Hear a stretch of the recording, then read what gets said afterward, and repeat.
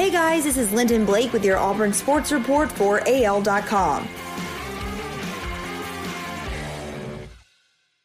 Auburn on Thursday made public the full terms of the contracts for its two newest offensive coaches. The university responded to a pair of public records requests made by AL.com last month with the signed contracts of offensive coordinator Chad Morris and offensive line coach Jack Bicknell Jr. Morris joined Gus Malzahn's staff in December following the departure of Kenny Dillingham for Florida State, while Bicknell was hired in January to replace J.B. Grimes.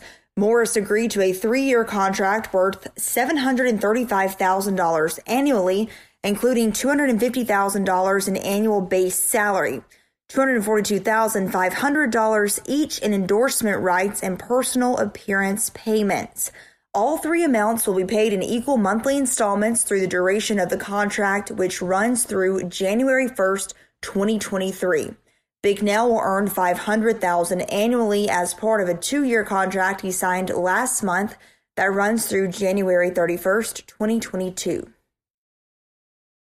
Auburn responded to an FOIA request Thursday filed by AL.com last month for Kevin Steele's new contract. Steele will earn an annual base salary of $250,000, with the rest of his annual income coming in endorsement rights.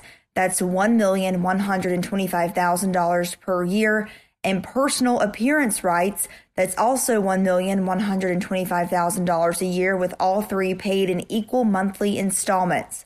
If Steele is terminated without cause, he will receive the remaining payments owed through the end of his terms of his contract, which end on January 1st, 2023. Start the countdown. The unofficial start to college football season is in less than 5 months. The SEC announced Thursday that it will hold its annual media days from July 13th through 16th.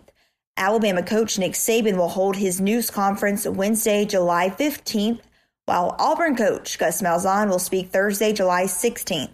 For the second time in 3 years, the event will be held at the Omni Atlanta Hotel at the CNN Center.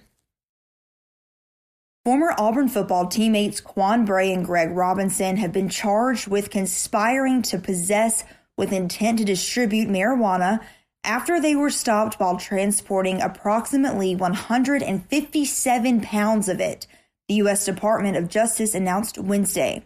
The Department of Justice said Bray and Robinson face as many as 20 years in federal prison if they're convicted. The Drug Enforcement Administration and the U.S. Border Patrol are investigating this case.